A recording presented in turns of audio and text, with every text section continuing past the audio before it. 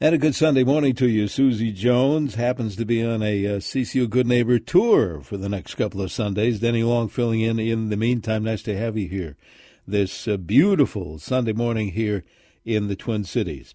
We have invited, and I'm glad he agreed, Dr. Frank Rhame, who is an infectious disease physician with Alina here in the Twin Cities, to talk about infectious diseases. Maybe we'll zero in on hepatitis and clear up some other subjects as well. Dr. Rhame, good morning to you. Thanks so much for taking time out this morning.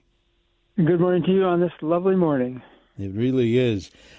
We always like to kind of ask our guests a little personal background, like where you grew up and where you did your medical education. Let's, if we can, hear a little bit before we dive into the subject. Oh, it's a long story. I was born in Pittsburgh, but I only lived there 3 months. And I went to Cleveland, then I went to Long Island and San Antonio, then Scottsdale, Arizona, then Southern California. Then I spent 2 years in Atlanta at the CDC, and I did my infectious diseases training at Stanford and did my medical school at Columbia and went to college at Caltech. That's a long story, more than you want to know. I've been here since 1979, so I can't claim I'm just visiting anymore. But you are definitely a Minnesotan now after a few years, for sure. Yes. Again, before we even get involved, I'd like to invite our listeners to join in. Always, we like to ask you for your phone calls or text messages for our guests.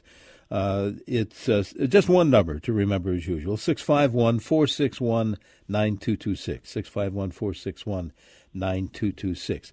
We wanted, among other things, to get you on the show, Dr. Rhame, because this past Friday, was World Hepatitis Day. Maybe you can do a little definitions for us, for what I would call civilians or lay people. What's hepatitis? How serious is this? What is it? Well, let me just start with the word. Itis is the medical term for inflammation. So appendicitis is inflammation of the appendix. Pancreatitis is inflammation of the pancreas. Hepatitis is inflammation of the liver.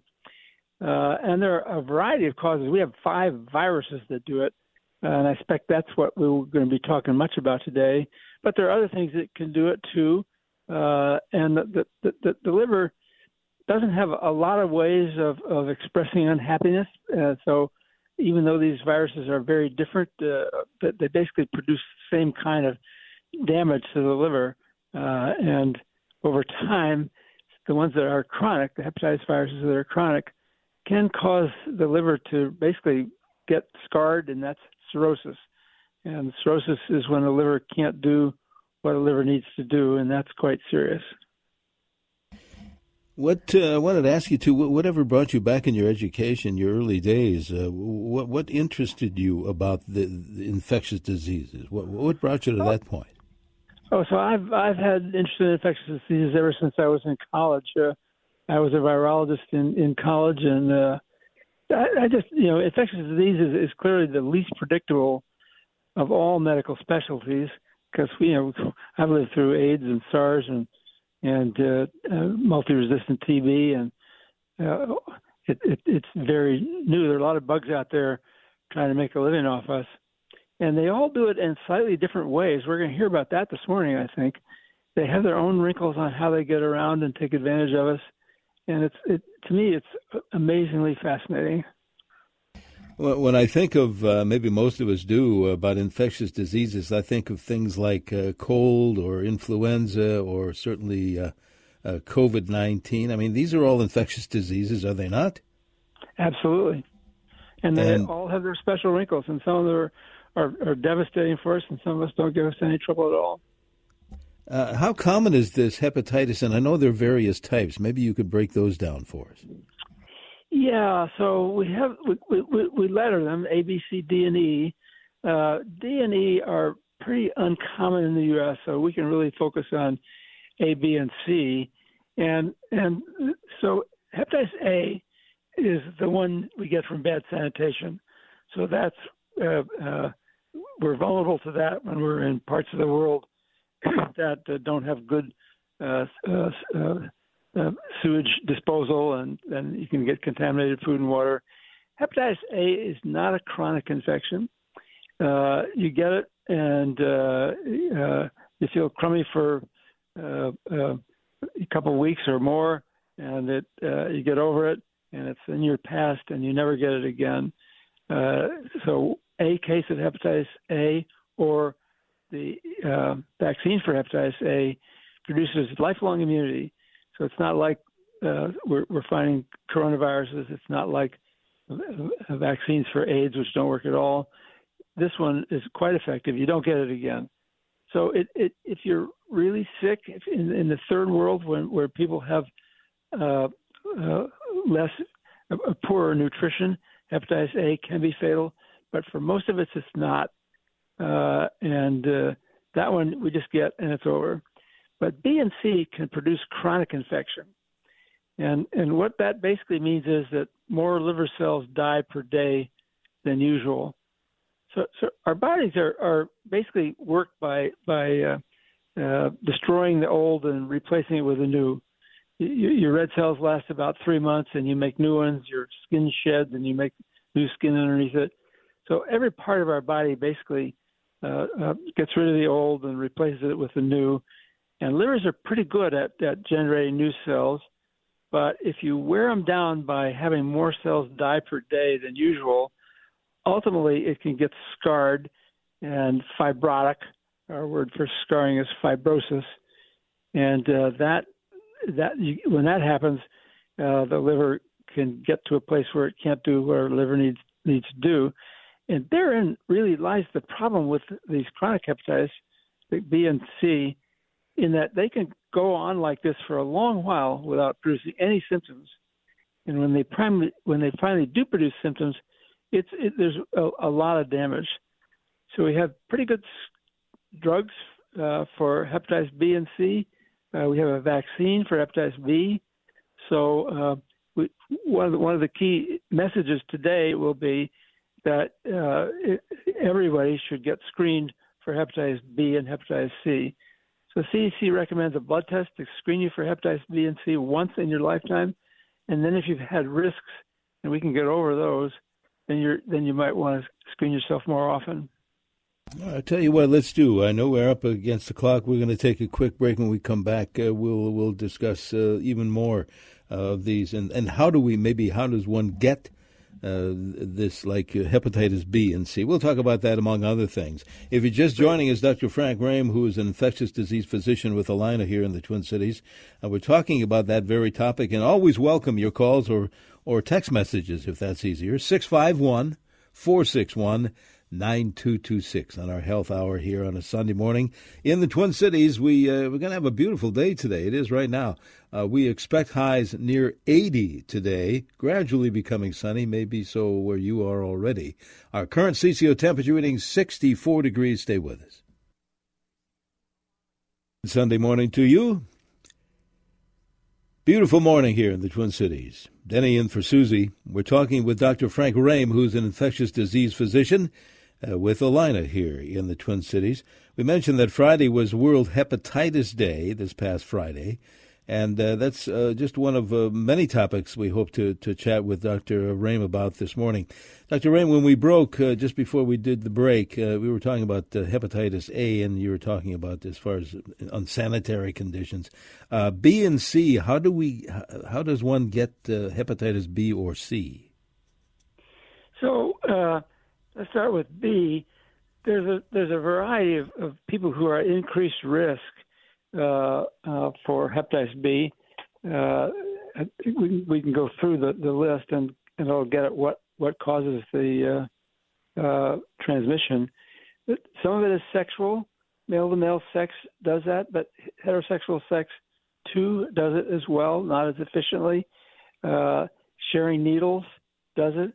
Having had a transfusion before the blood was screened effectively can do it. A lot of the hepatitis B. So there are undoubtedly many people listening to this call who have chronic hepatitis B or C who don't know it. And a lot of that is mother to child. So these days, we screen pregnant women very assiduously, and we treat the babies of hepatitis B carrying women with vaccine and with immunoglobulin right away, and they don't very often get it. But back in the old days, there were a lot of people who got it from their mothers and didn't know it. this is particularly true for people who are immigrants from areas with high hepatitis B prevalence. So if you were born in a country where the hepatitis B prevalence is more than 2%, that puts you at special risk. And particularly because many times our immigrants don't know what the state of their mother's health is. So they don't know that they got it. And then again, you can have had it for decades before it does anything to you. So that's just a start on it. For hepatitis C, it's mostly needle sharing and some sex and then transfusions before we were able to screen for hepatitis C, excuse me. So that was about 1982. We started to be able to screen blood for hepatitis C. So if you got a transfusion before then, you really ought to get screened. Wow. So there are no symptoms. I mean, you could have it, like you said, for years and not even know it. But a blood test, I use the term simple, blood test will show you whether you have it or not. Absolutely. That's a key message for this morning. Oh, excellent. Again, 651-461. Secondly, I'll just say the second point is we have good we have curative treatments for hepatitis C now, which are very easy to take and which you only have to take for 2 or 3 months. For hepatitis B, we can suppress it. It doesn't look like very many people get cured of hepatitis B, but we can suppress it so it doesn't do anything to you. Dr. Rhame, if one has it, hepatitis C, and does not know it, eventually I would imagine you do get some kind of symptoms. What might those be? Well, hepatitis B and C basically can kill you 2 different ways. I've talked about cirrhosis, which is that scarring of the liver to the point that it can't do what it needs to do. If you get cirrhosis, what you notice is that your eyes could turn yellow because you can't process the hemoglobin in your red cells, and that produces a bilirubin, which makes your eyes yellow. You can your abdomen can swell because you get fluid collection in your abdomen. You can just get weak because your liver's not producing all of the substances it needs to. Your liver's a pretty amazing organ, and it's not doing all that stuff it needs to do to keep us healthy. The other way that chronic hepatitis can kill you is by giving you liver cell cancer. And again, that's a screening issue. If you have, so basically for hepatitis C, for instance, if you have a lot of damage to your liver, then you are going to be at increased risk of liver cell cancer for the balance of your life, even if we cure you. If you have very little scarring in your liver, we can cure you, and that's it for you. You don't have to worry about it ever again. But the people who get cured when it's late in the course of hepatitis C, they are at risk for liver cell cancer.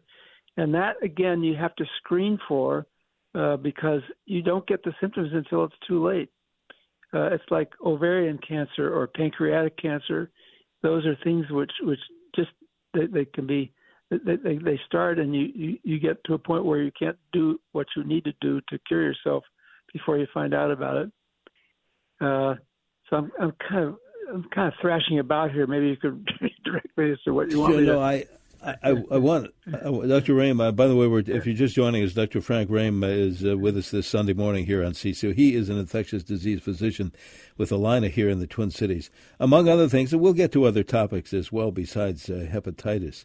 Do you see a lot of hepatitis B and C in your practice, Doctor? I wanted to know how we kind of shape up not only in America but here in Minnesota, or specifically the Twin Cities. You see a lot of cases of B and C. Yeah, so I get. Yeah, so Alina is a big place. It's got 6,000 clinicians and 11 hospitals, and so I and a couple of my infectious diseases colleagues and some liver specialists as well get referrals for hepatitis B and hepatitis C. Hepatitis C is actually pretty easy to manage now. Just about anyone could do it, but I think most physicians are more comfortable when there's something like this, referring it to a specialist.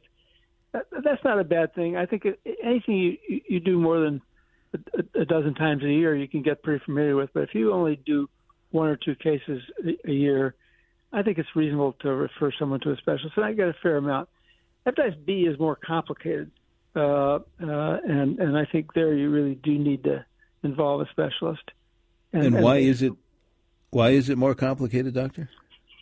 It's basically because not everybody with hepatitis B needs treatment, and the importance of screening is probably greater in the hepatitis B case because it produces liver cell cancer by a different mechanism than hepatitis C does, and so the rules, the recommendations for screening people are different and more complicated, and because it's a lifelong treatment for most people right now. The treatment is very good. It's a single pill once a day. It's very effective, but people do need to be encouraged to keep taking it to avoid the damage that chronic hepatitis can do. I tell you what, I'm getting another signal. Time for a break for the weather forecast. So we'll do that when we come back. Folks, our listeners, Dr. Rhame, are texting in about the various topics. Common colds, one, influenza, the flu, certainly COVID-19 people are asking about. Chicken pox is one. E-Coli is another, and HIV/AIDS, which you mentioned earlier. Let's kind of touch on those topics maybe in the next half hour before you take your leave today. We'll take this break and be back on the other side in our health radio hour here on Sunday morning. If you have a question or a comment, 651-461-9226. That's our phone and text line here on News Talk 830. This is WCCO. Stay with us. And welcome back to CCO Radio in our health hour. Every Sunday morning in the 7 o'clock hour, Denny in for Susie. She's on a Good Neighbor tour for the next couple of Sundays, but she will be back. In the meantime, we're talking with Dr. Frank Rhame, who is an infectious disease physician with Alina here in the Twin Cities. We earlier, this first segments or two, we're talking about hepatitis A, B, and C. And again, I mentioned Dr. Rhame. Thanks again for joining us today. We have a lot of different text messages, questions, and comments from our listeners this morning. Interesting ones. Let's see if we can put you to work here a little bit. C. Diff. You understand what I mean when I say how wonderful infectious diseases is, because all these bugs have got their own special ways of getting after us. And there are different things we do to minimize the impact of them on us. It's wonderful. You're absolutely right. A texter came in, or the text came in earlier this morning, Doctor, about C. Diff, and maybe you could explain what that is. And I know that's can be nasty stuff. They want to know, how can they avoid C. Diff? They've had it a couple of times. What is C. Diff? So that's a bug which often inhabits our intestinal tract, not doing anything to us. But when we take antibiotics, we suppress our normal bowel flora, and C. diff can then go to work. And what it does is it produces a toxin which gives us diarrhea, which varies all the way from being mild, a couple extra loose stools, to being life-threatening. So it's a problem, and when people get it, it's typically kicked off by an antibiotic, and sometimes it can be very troublesome and hard to get rid of, and it has a awful tendency to recur. Probably if you get it once and you get a treatment for it and it goes away, you have a 20-30% chance of getting a relapse. So it's a problem we have not exactly solved in medicine, and we really don't have a way to prevent it except to try to minimize the use of antibiotics. And we do have some treatments for it, and sometimes people who've had a lot of relapses, if we have to give them a course of antibiotics for an ear infection or something like that, we'll give them one of these treatment drugs to reduce the chance of a relapse. Again, our phone number happens to be also our text numbers, 651-461-9226. Another listener says this, Doctor: if you are donating blood, is that being screened for hepatitis, and will the Red Cross notify the donor if it's found? Yes, absolutely. So the blood supply these days practically never transmits HIV or hepatitis B or hepatitis C, and they screen for a bunch of other stuff as well. And they do it very effectively, and it is extremely rare that a unit of blood gets through their very, very complex process. And they will tell you, and that's actually a fairly common source for a referral to me. Someone will have donated blood and will be notified of hepatitis B or hepatitis C, and then they'll get to me to try to sort it out and figure out what to do. Another text says this, Dr. Rhame, can you talk about autoimmune hepatitis? Absolutely. I'm not a hepatologist, but I know enough about autoimmune hepatitis to worry about it and to look for it when I don't find a good explanation for someone's liver abnormalities in a virus. So that's one of the many causes of hepatitis, which is not from a virus. And we have, so our immune systems are really quite remarkable. So not only are they very good at combating bugs that are attacking us, but unfortunately they are sometimes get out of hand and they produce a reaction to our cells. And you can have some immunity. So here again, let me go back and say, we not only have to have a way of turning our immune systems on to a foreign thing, but we have to have a way of turning it off when it comes to reaction to us. And that doesn't always work perfectly.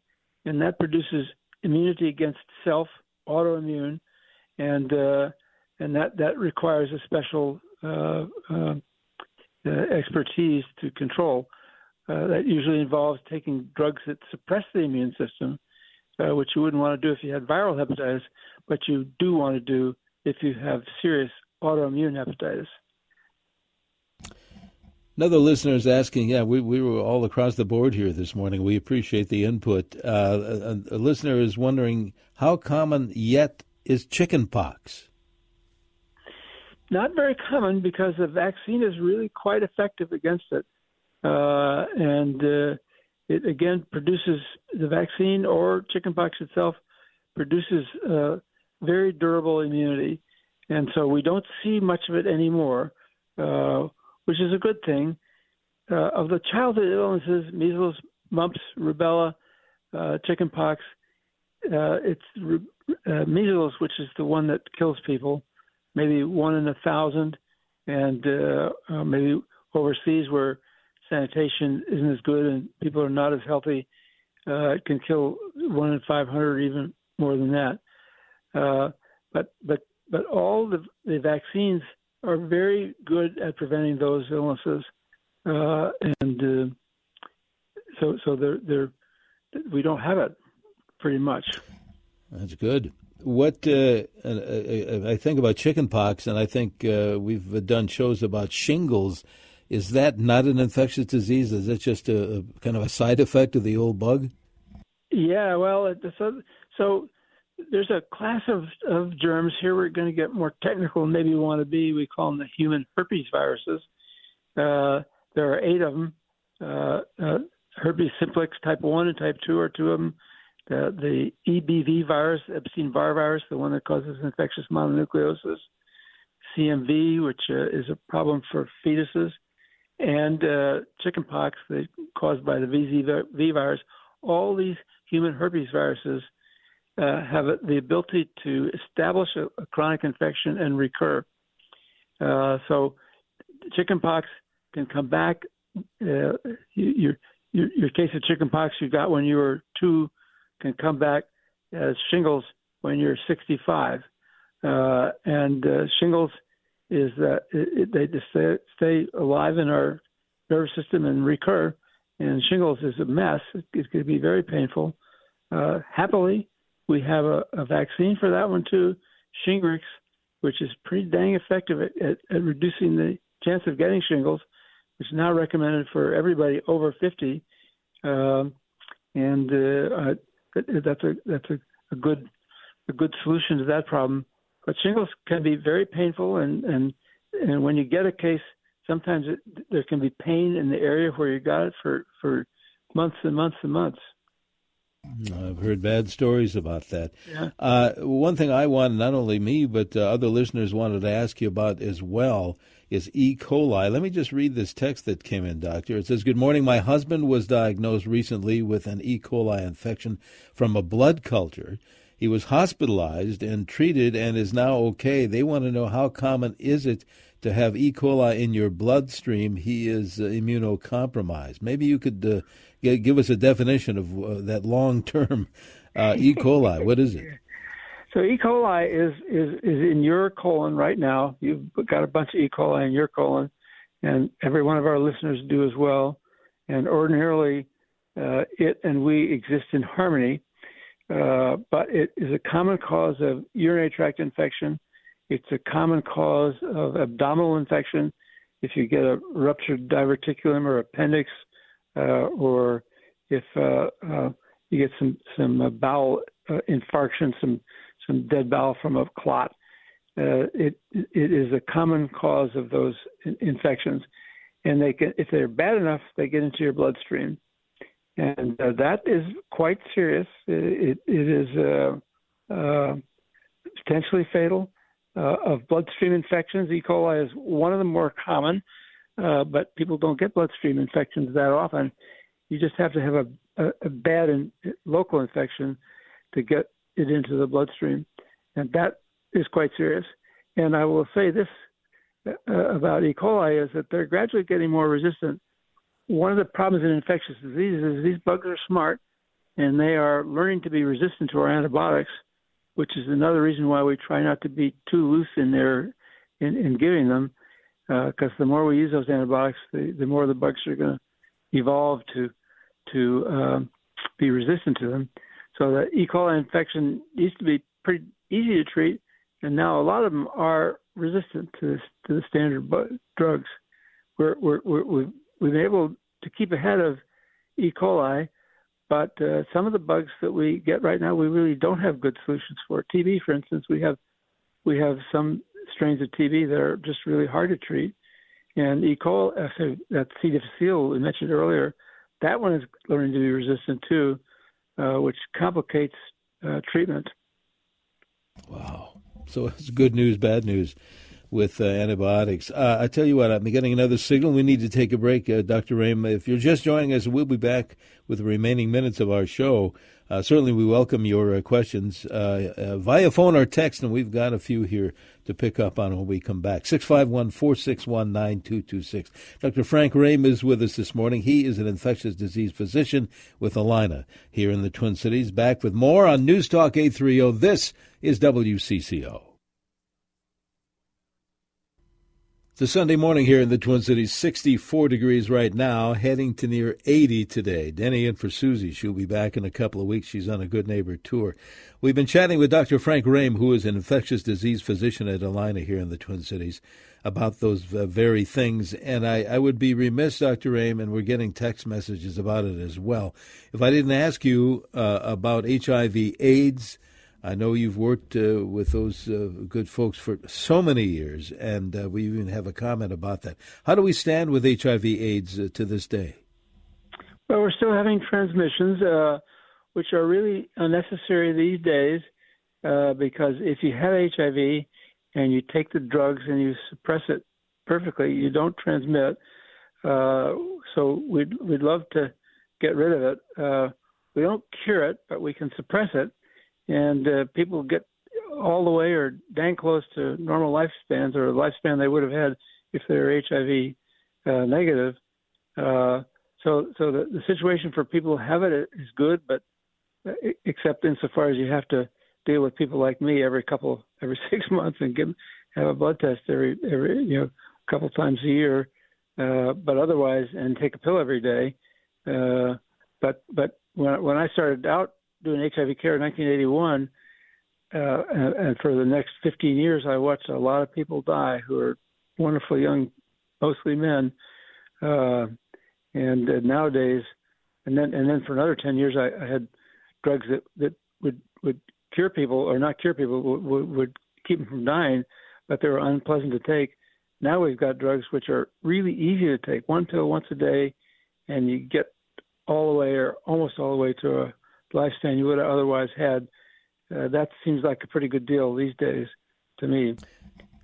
Well, I'm looking at Dr. Rhame, a shout out as the texter puts out to you, Dr. Rhame, and I'll just read it. It says, for your compassion and care in 1995. Texter says, when I met with him and at a hospital social worker while making end-of-life decisions for my brother-in-law, Michael, who was dying of AIDS. So the texter, a shout-out to you for your compassion and care, and I think you've heard those comments toward you in the past. I just thought let me say about that when you die of AIDS in 1995, that's particularly tragic because that's about the time. So it was the end of 1995 that we got medicines that would really control it. So this is like being the last person shot in a war.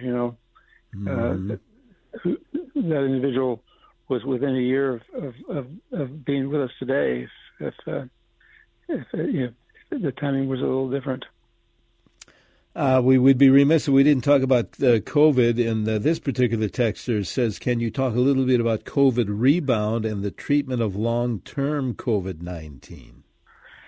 Yeah, so the rebound phenomenon is one that probably happens even in people who don't get treatment, but the people who get Paxlovid will maybe 10-20% of the time have a rebound after the Paxlovid is over. And there's a very good trial underway to see if maybe 10 days of Paxlovid instead of 5 days will reduce that. The people who get the relapses don't seem to get very severe disease, but it's also pretty disconcerting to have a relapse. So COVID is not a solved problem. We still have people dying from it. It's way reduced because so many of us have immunity to it. So the number of people dying per day is nowhere near as fierce it was at the beginning, but it's still happening. And so I've talked about the durable immunity you get from chickenpox or hepatitis A. The problem here is that we don't seem to be able to make durable immunity to coronaviruses. That's this class of viruses in which SARS, MERS, and there are four of them that cause the common cold. And now we have COVID. These are all coronaviruses. And for whatever reason, we don't seem to be able to make durable immunity to those. And then you got this one mutating to beat the band as well. So it's going to be with us for the foreseeable future. I'm pretty sure we're going to be getting annual revaccinations for it, just because you need that to maintain the immunity, unless we get a vaccine which somehow produces durable immunity. And so it's going to be in our future. This fall we'll have a new vaccine. So the original vaccines until September 1st of last year were all based on the Wuhan strain, the original COVID strain. Mm-hmm. As of September 1st, we got a bivalent. That's two different viruses that included both the Wuhan strain and the strains that were in circulation about 18 months ago. So that was an improvement, and everybody should get one of those boosters, particularly if you're vulnerable or if you're around somebody who's vulnerable. And the one in the fall is going to be a new one. It's going to go back to monovalent. They're going to ditch the Wuhan strain altogether, and it's going to be reflective of the strains which are circulating about 3 months ago. So we're going to be a little behind when we take it in the fall. I think that's going to be the nature of this. The virus is going to be moving on, but it's a heck of a lot closer to what will be circulating in the next year than the previous strains. And so I think almost everybody is going to get a recommendation to get that booster in the fall, and probably influenza and RSV. So RSV vaccine is going to be available in the fall, and I think it's going to be recommended for everybody over 60. It's not clear yet. So this is going to be a trifecta of vaccines to take in the fall. And unfortunately, they're not going to be co-formulated. We're going to have to get 3 different shots, one for each one. Well, if it does the job, I'll be there. I'll be in line. Yeah. Yep. As I hope people are. I was going to ask you, and I know we have about a minute to go. Maybe in less than a minute, you can predict what kind of a flu season may we have this fall in your crystal ball. Yeah, so anybody who predicts what influenza is going to do is not somebody you want to listen to. It is highly unpredictable, and boy, I wish I knew. So I won't even hesitate a prediction. That makes a lot of sense, Dr. Rhame. We have to take our leave here. Thank you so much again for taking time this Sunday morning. A lot of information, and I hope we can call on you again. Sure thing. Bye-bye. Bye-bye. Dr. Frank Rhame, who is an infectious disease physician. He knows his stuff. He is with Alina here in the Twin Cities. We're going to make way for CBS News and local news on CCO, and then Bruce and Peg with more of your money. Stay with us straight ahead. 64 degrees, a beautiful day here on CCO.